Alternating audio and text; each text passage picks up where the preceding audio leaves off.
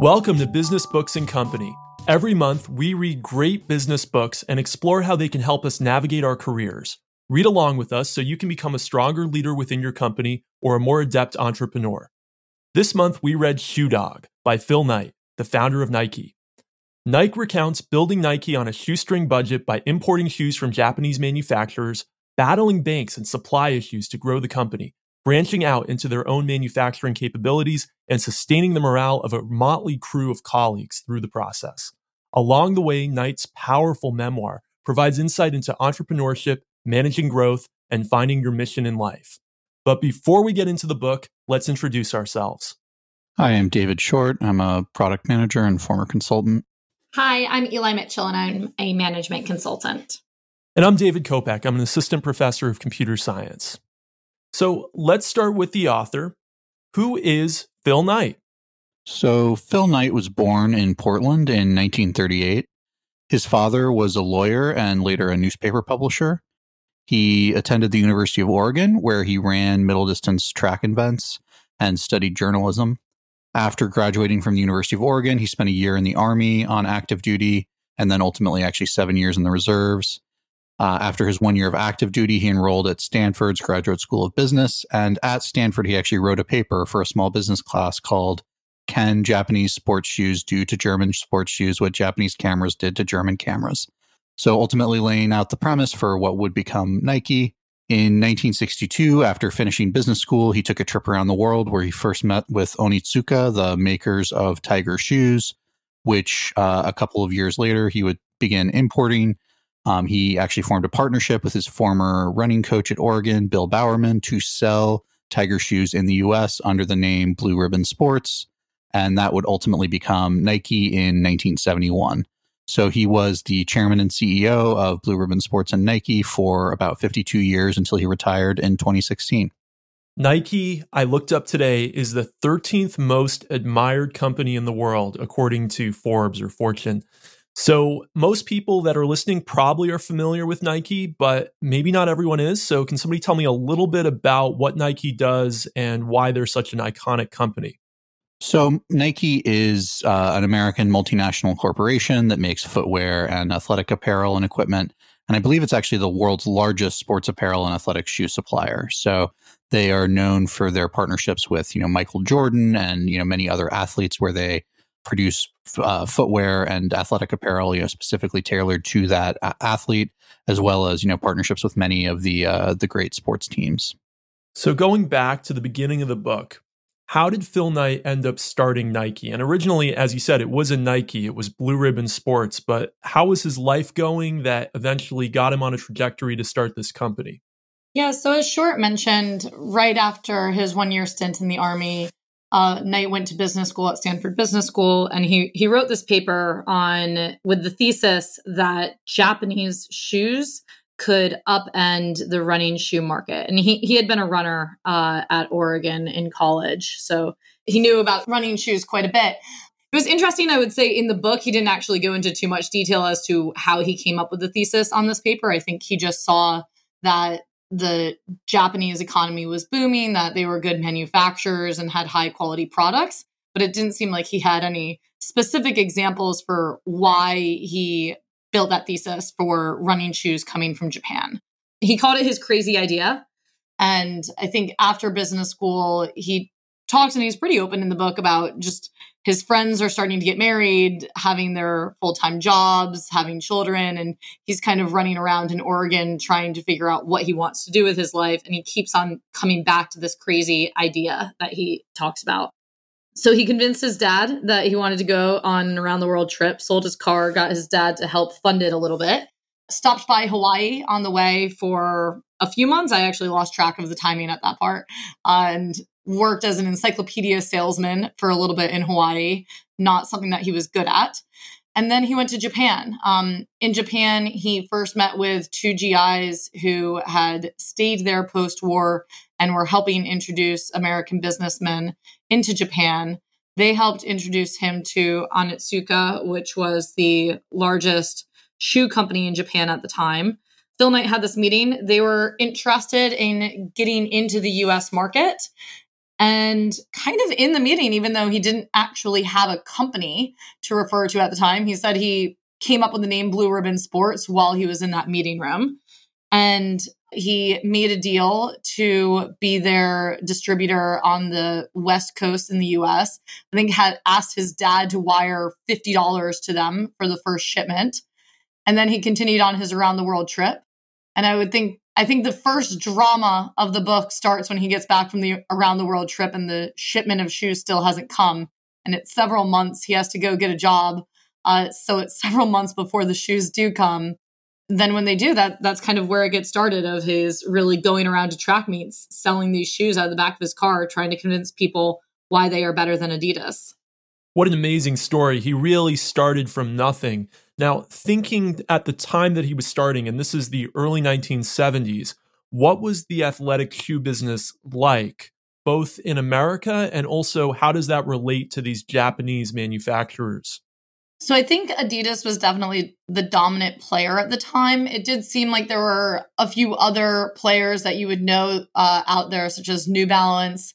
And then he threw around a few other names in the book that I was not familiar enough with to recall quickly.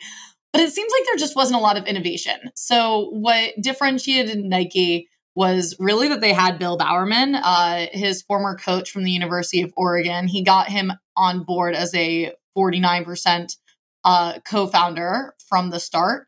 Bill Bowerman he's a bit of a legend in track and field, and I'm sure being a co-founder of Nike helps contribute to that. But he essentially ran shoe experiments on his athletes at Oregon. So all the B team track athletes, of which Phil Knight was one, he would cut apart their shoes. He would put different agents kind of in the shoes to give them more lift, to give them more spring, more stability. Like he was really this alchemist in his garage trying to invent more comfortable running shoes because it didn't exist at the time. And so with Bill Bowerman on board working with Onitsuka Nike, or as part of Blue Ribbon Sports, I guess at the time, they really started to innovate in a way that it seemed Adidas and the other shoe companies weren't at the time. And I think a part of the story, too, is that they're having the shoes manufactured in Japan. At the time, Japanese athletic shoes are seen as a lower-end product.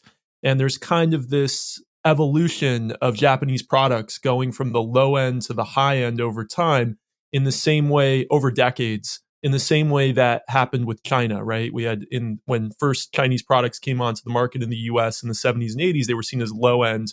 Whereas today, China's manufacturing our most high-end products, like our iPhones. And so I think this book kind of plays into that narrative a little bit, where actually you see the rise in quality of the Japanese products that Nike's importing, and he's actually showing to the market, hey, actually, there's some great stuff coming out of Japan.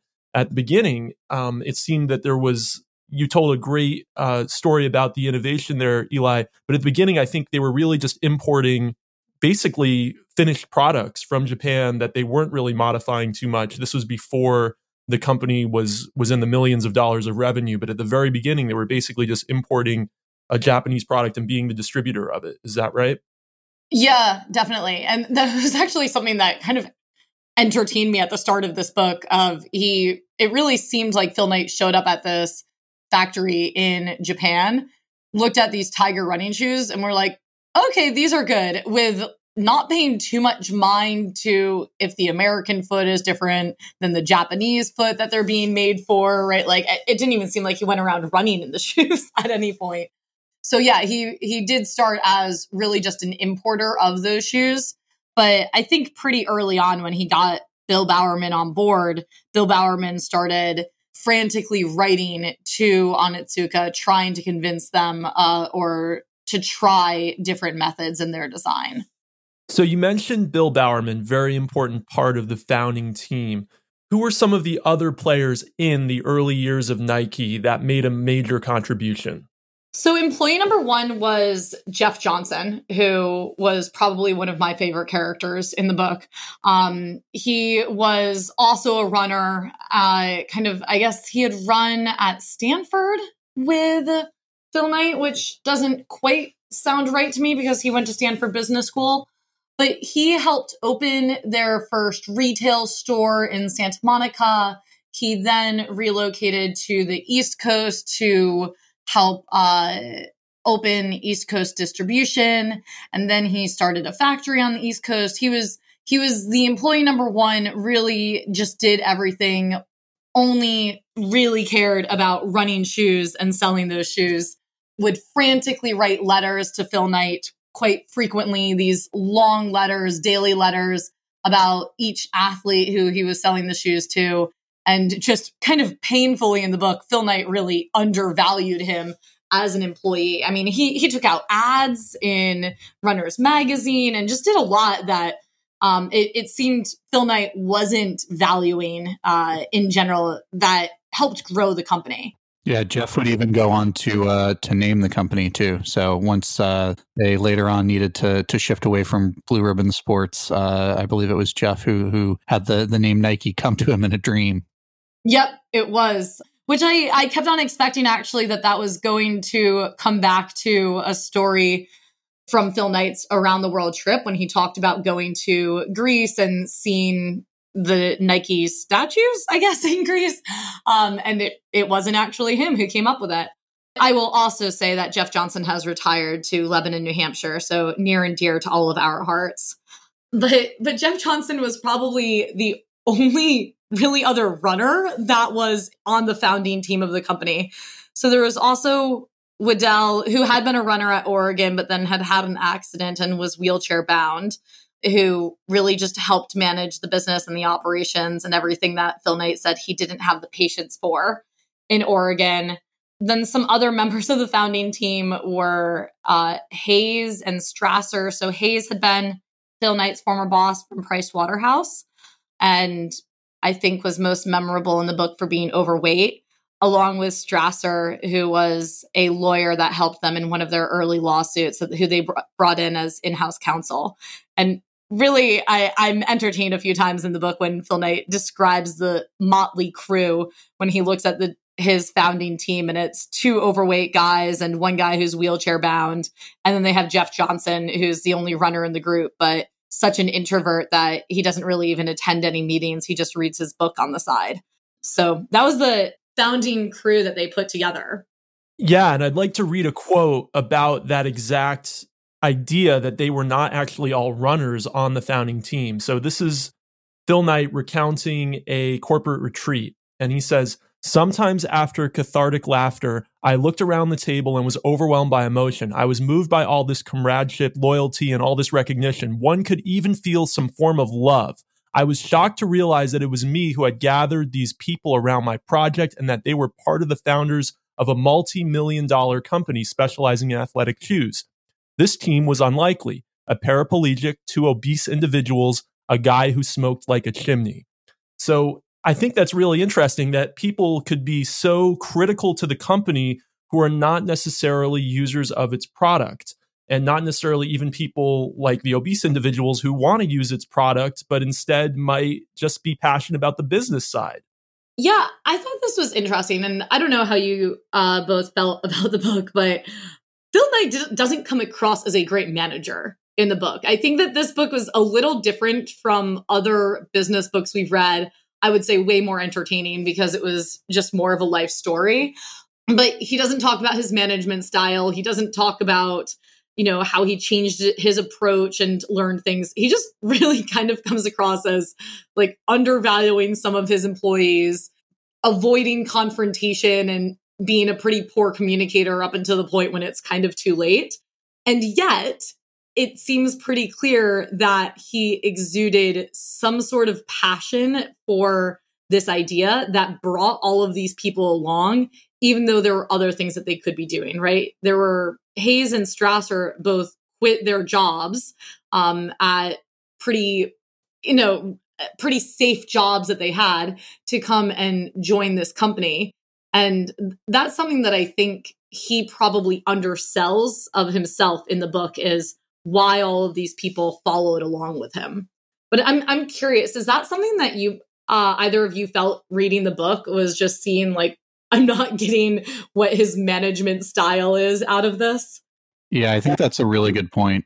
I feel like I really enjoyed this book, and I feel like it does the opposite of what a lot of the other books that we've read does, right? So I feel like it focuses more on the story, and it's really interesting. And frankly, all of the like pitfalls and whatnot, which I forget, we were talking about one of our recent books where we sort of said like it just seemed a little bit too easy, like that the author wasn't sort of telling us the real difficulties that you have. And I do not feel like Phil Knight pulled any of the punches. He really like goes into all of the pain.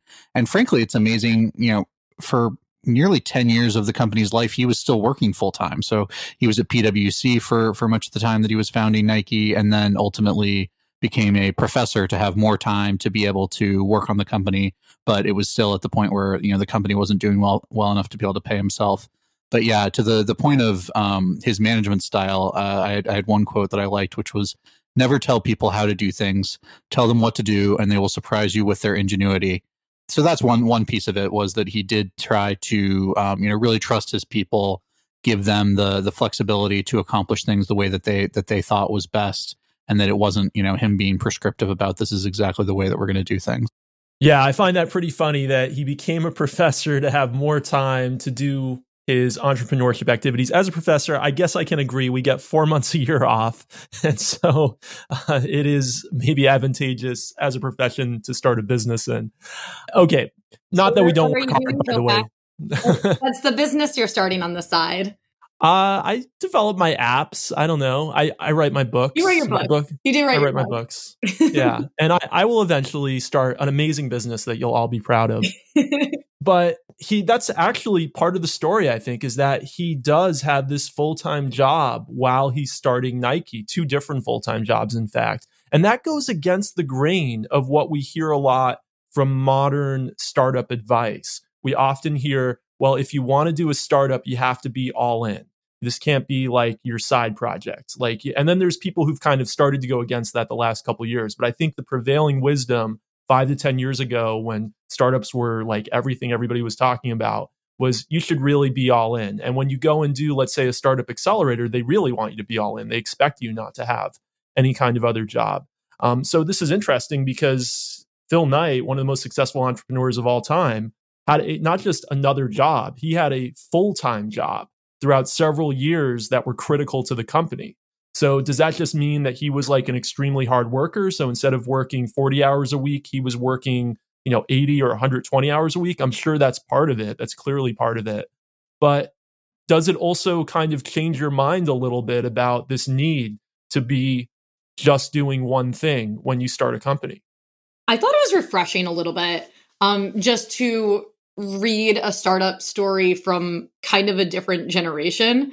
Because I think it's true, Kopec, we focus a lot on the more current startup stories, and it's just different, right? There is more money around, there is venture capital, there's more funding, and therefore expectations that people are all in, and frankly seem more focused on funding and on growth, right? So in the last month, I also read Billion Dollar Loser, the book about the WeWork founder, Adam Neumann, in which he just seems solely focused on financial growth. And that really wasn't at all what Phil Knight was focused on. He was just trying to launch a good product and to have an alternative. And at a point, he had to grow. And I actually thought it was kind of interesting in which, like, he kind of had to grow structurally, right? Like, in order to keep his contract with Onitsuka, he needed to grow because otherwise they were going to renege on the contract and give it to another distributor in the US. And then he had to grow kind of like in order to keep up his cash reserves or in order to pay for his next shipment, he had to continue to grow.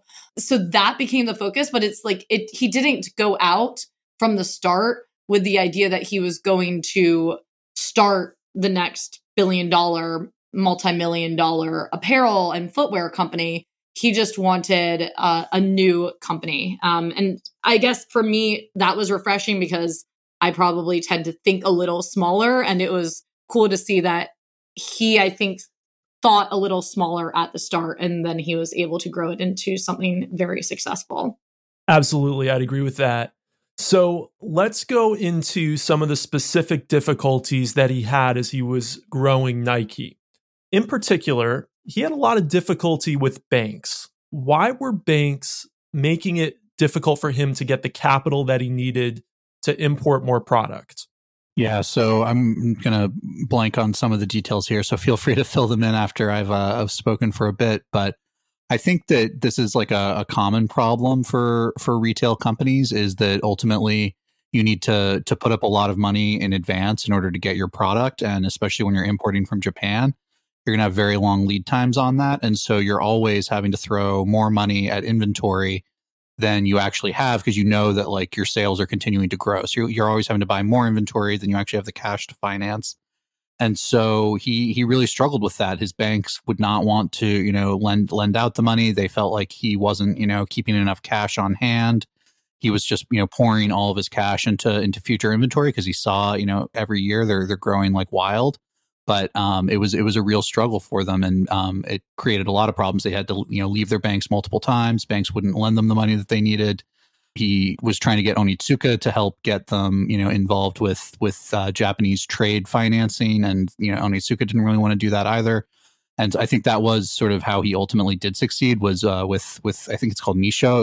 It was a Japanese trade financing group that he was ultimately able to get financing from, and who also helped introduce Nike to, other partners beyond Onitsuka. Yeah, there were also some elements of it that seemed kind of specific to the 60s and 70s, right? That there was no interstate banking at the time. So there were really only like 2 banks in Oregon that he could use. The first one rejected him from the very start. So then he used his dad's bank, and they were just very hesitant with his cash reserves and never wanted to help fund the next shipment.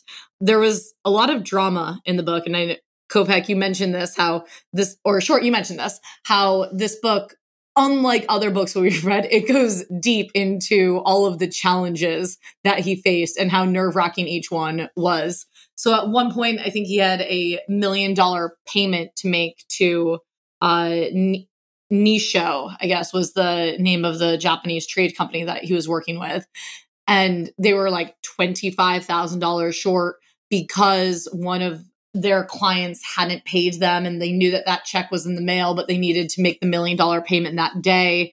So they went to their bank about it, and like their bank ended up kicking them out as the result. And then suddenly they actually just didn't have a bank. And then 2 days later or something, they received the $25,000 check from their client, which actually bounced themselves because their client was also living on the float. So there's just kind of each chapter in the book, and I'm sure it felt like this in Phil Knight's life. It was like, oh, what more drama is this going to bring about what you're not going to be able to fund, and what creative way you need to look for financing. Again, in a world before there's a lot of venture capital out there, or when the venture capital was really concentrated kind of only in Silicon Valley. And I thought it was interesting how much banking back then was about relationships. Yes, they looked at the numbers of the company and they were worried that they didn't really have enough cash on hand ever. But at the same time, it was also like, did the bankers trust Phil Knight? Did they feel like he was reputable? And I think there's a similar kind of story at the founding of Apple, when Apple was trying to get its early loans and Steve Jobs walked in kind of looking like a hippie, and they didn't really want to give them a loan. I think today it's a much more calculating, like numerical decision than maybe it was back in the 60s and 70s. So they had trouble with the banks. They sort of kind of got over that with the Japanese trading company. But eventually they're kind of moving away from this model of just importing shoes from Japan. And Eli, you spoke earlier about the innovation that came from Bowerman. I think one of the interesting anecdotes is the famous kind of waffle pattern on the bottom of Nike shoes originally came from Bowerman looking at a waffle iron in his home and just being like, wow, having an epiphany moment. So Bowerman had a lot to do with that. But what was the big overarching reason that they eventually move away from just importing Japanese products, and how do they kind of get into this innovative mindset? I think macroeconomics played into it a lot, right? So I felt like each chapter in the book, which was a chronological book, right? So each chapter is just the new year. He kind of lists the new challenges that year brought. And it seemed like whenever he was talking about Japan, at some point, it started to focus on Japan was in a recession, the yen was fluctuating a lot, imports were just becoming more and more expensive from Japan. In addition to the fact that it was always slow, he was always facing challenges with Onitsuka. So Onitsuka actually at one point went and started courting other distributors in the US, despite Blue Ribbon Sports at the time having the rights to the full US distribution. So when they needed to look beyond Onitsuka specifically, they looked at Japan more generally, but then they started facing all these macroeconomic challenges. So then they needed to look beyond Japan. So they did that. I guess first they started within the US, and I actually forget, was it Puerto Rico, where they did some manufacturing more domestically as well. But then they started to look at Taiwan and Korea as well, just to diversify their manufacturing within Asia.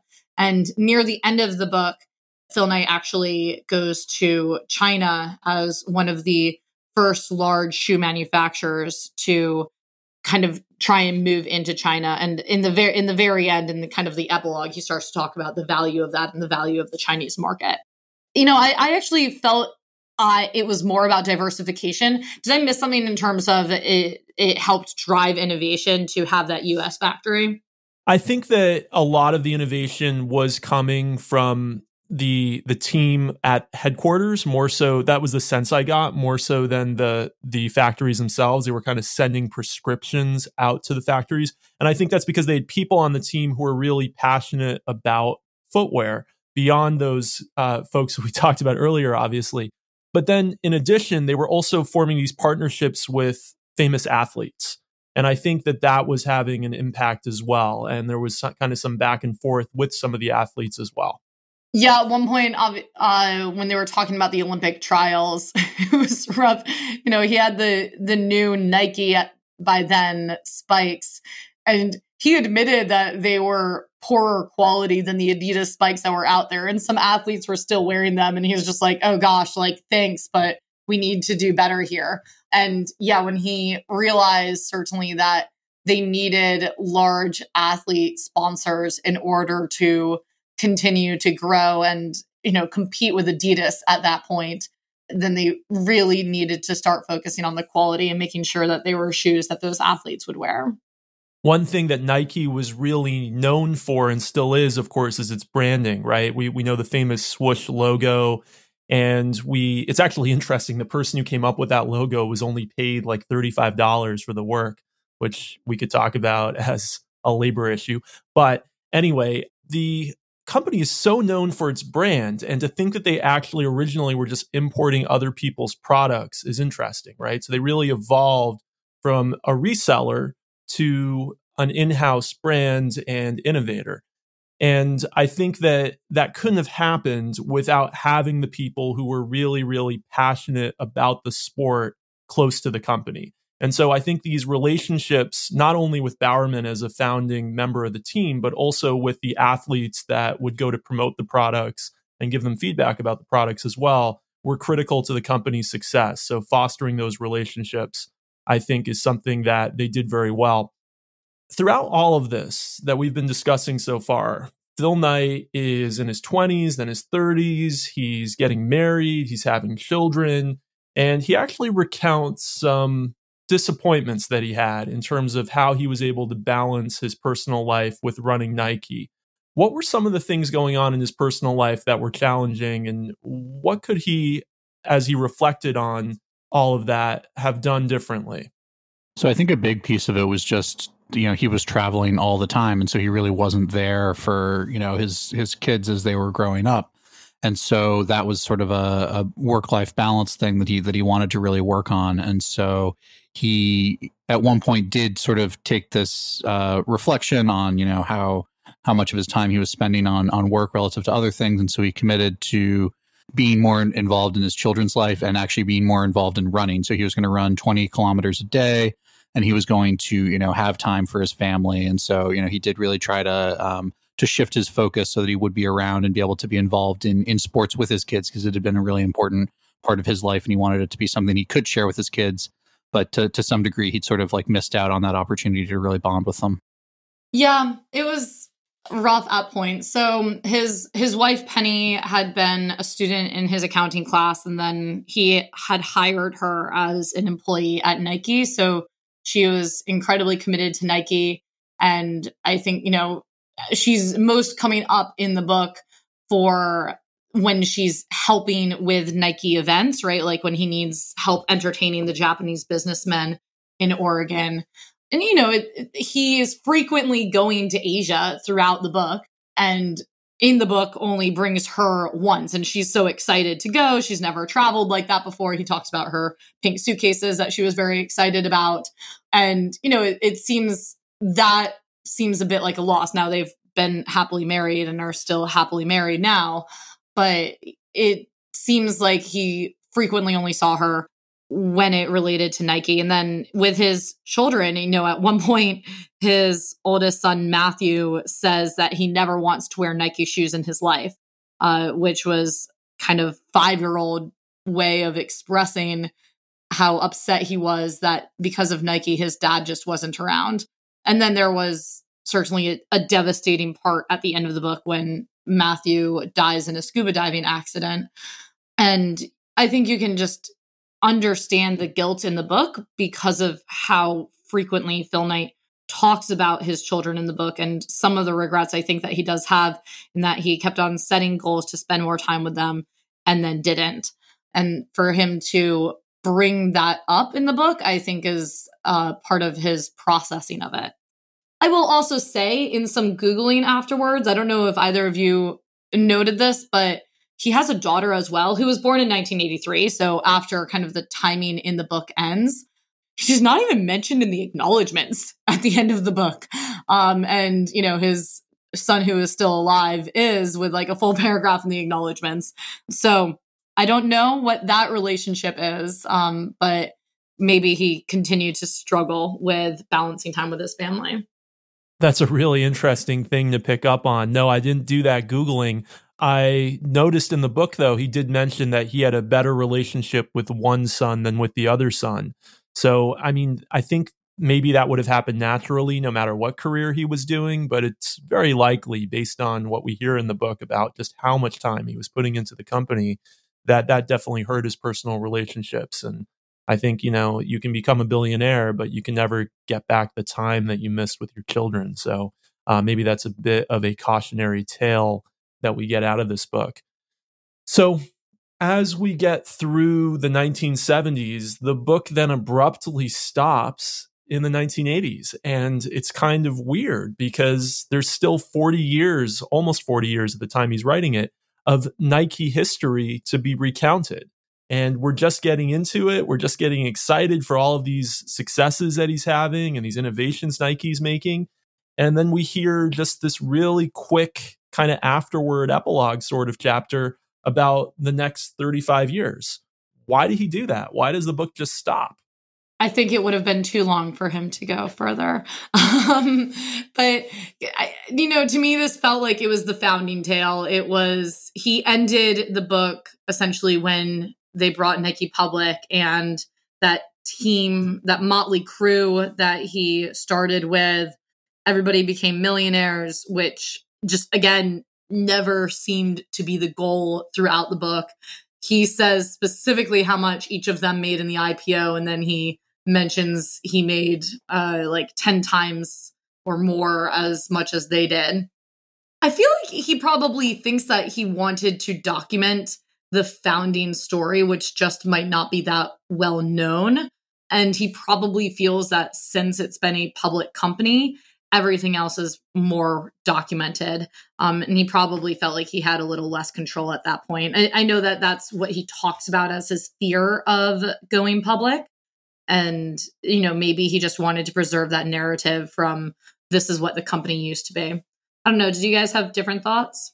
I think that's largely right. It does seem like 1980 was this sort of seminal moment in Nike history with them becoming the first major, shoe manufacturer to enter into China.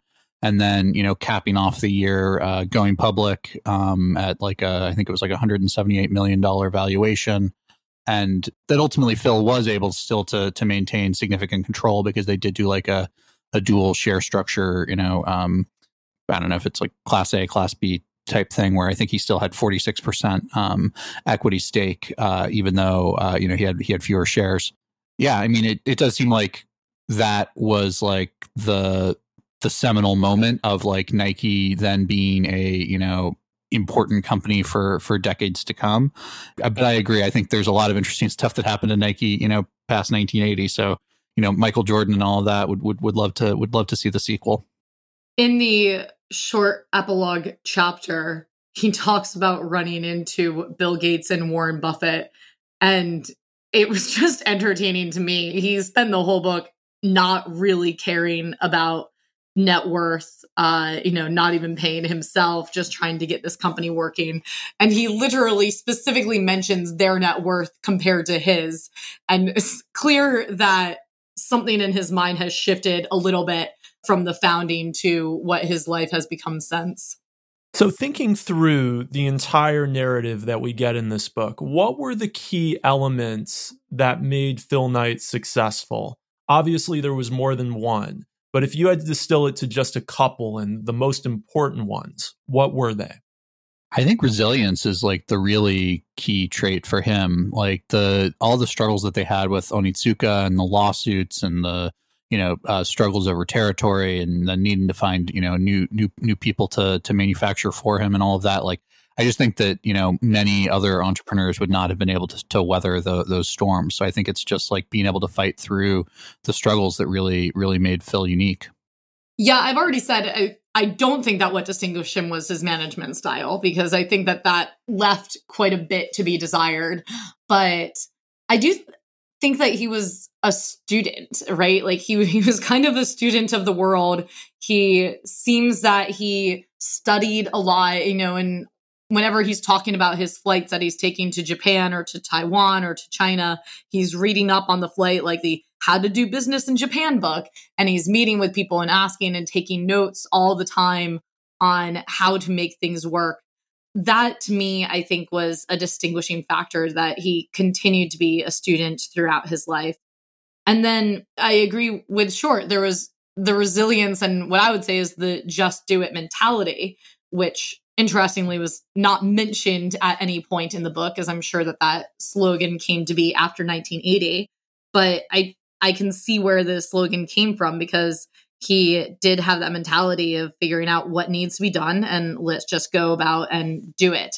Even if he poorly communicated that, it always made sense to him because he felt like it was doing what was necessary.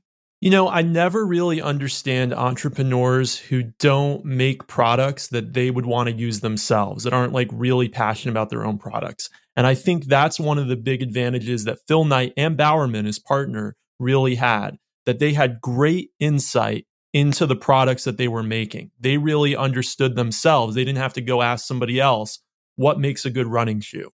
And so I think one of his number one characteristics that made him successful is insight into the market, complete understanding of the product, and having people on his team who also had complete understanding of the product.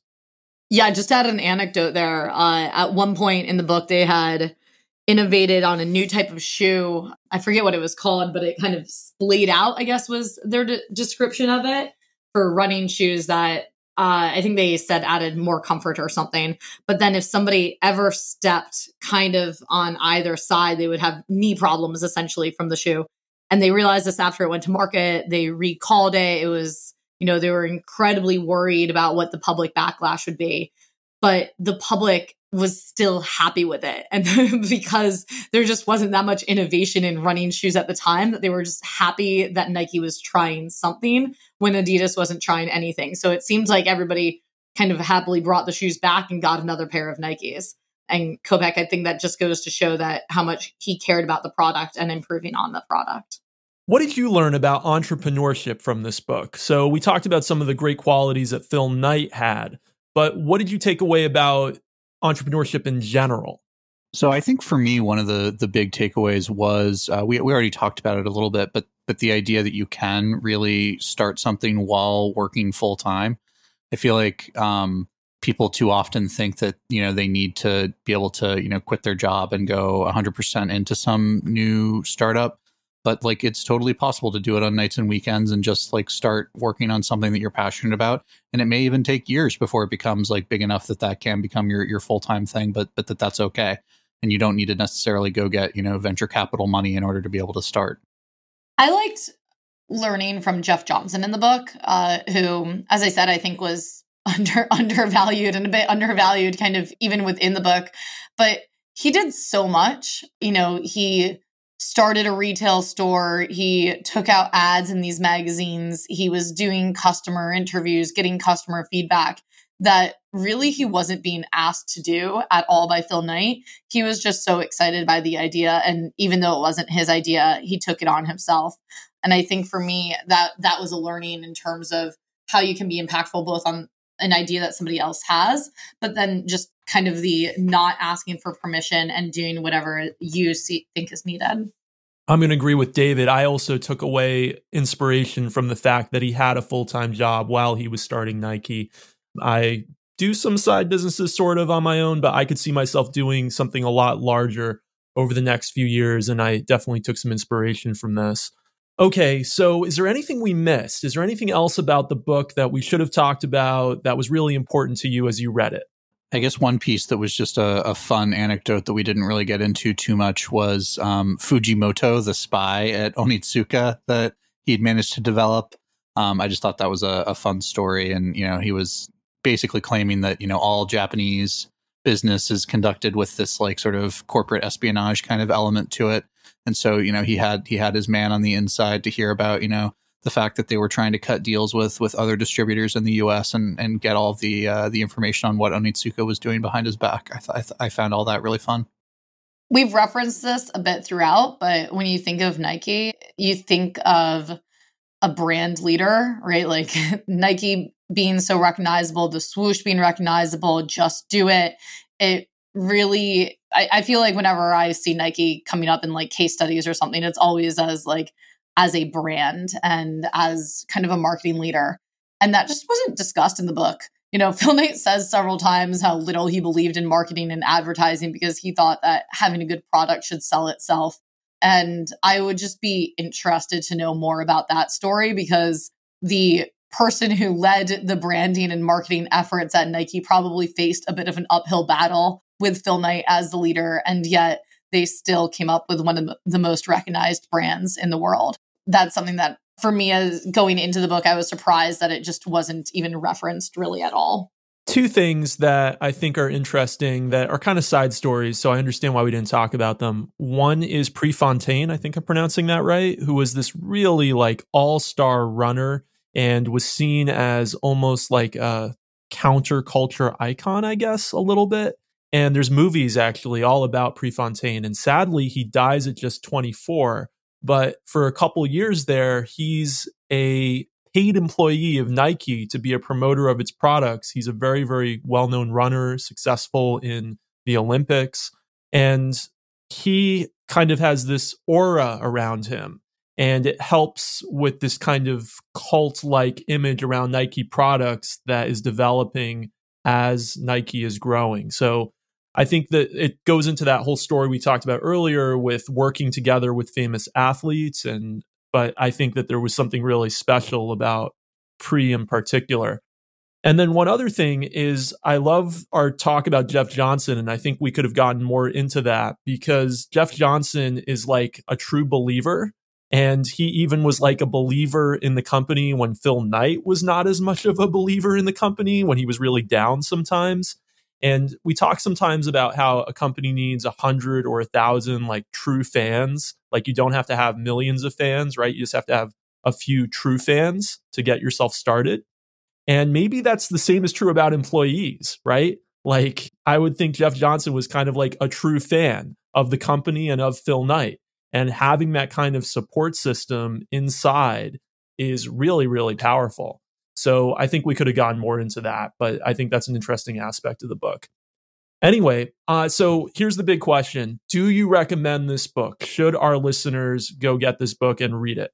Yeah, absolutely. I would recommend it to, anyone interested in the sporting goods world, anyone interested in, just starting a company in the sports space, and frankly, anyone interested in, really just the ground up of a business. Yeah, I'd recommend it just as a good book, right? Like it almost reads a little more like a novel in that there are the stories. He just leads a really interesting life for those 10 years.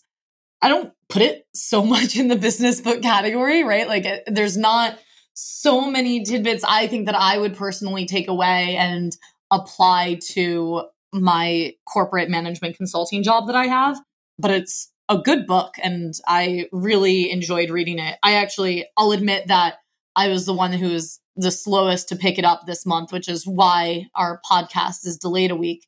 And then I was sad that I had put it off for so long because I really liked it. I could have definitely read it during my vacation. I agree with you, Eli. I don't think there's a lot of like day-to-day insights here that you can necessarily apply to your job, but it's really inspiring. And so if you're thinking about entrepreneurship or you're thinking about maybe later in life starting a company or right now, it's a really inspiring story that might kind of give you that little bit of a kick to say, well, based on his story, maybe that I can do it too, or maybe even just based on his story, maybe I feel just that little bit of extra inspiration that I need to get started myself. So I found it very inspiring. Okay, so next month we're reading No Filter. Eli, you want to tell us what No Filter is? Sure. So No Filter, The Inside Story of Instagram, was written by Sarah Friar. It came out last year, so in 2020. I've heard a lot about the book. I think being about a company that we all use quite regularly, similar to the Netflix book, I'm excited to read a bit about the behind the scenes, and how the co-founders have continued to shape the company even after the acquisition by Facebook. So definitely read along with us next month about the inside story of Instagram. All right. Is there anything either of you want to plug, and how can our listeners get in touch with you? Nothing to plug. You can follow me on Twitter at David G. Short. Same, nothing to plug this month, but on Twitter at emitch46. And you can follow me on Twitter. I'm at Dave Kopec, DAVEKOPEC. Now, I want to also remind all of our listeners to subscribe. And, we've been really growing pretty nicely the last few months. So thank you to everyone who already has subscribed. But we have great episodes every month. So join us again next month and hit subscribe in your podcast player of choice. And we'll see you next month.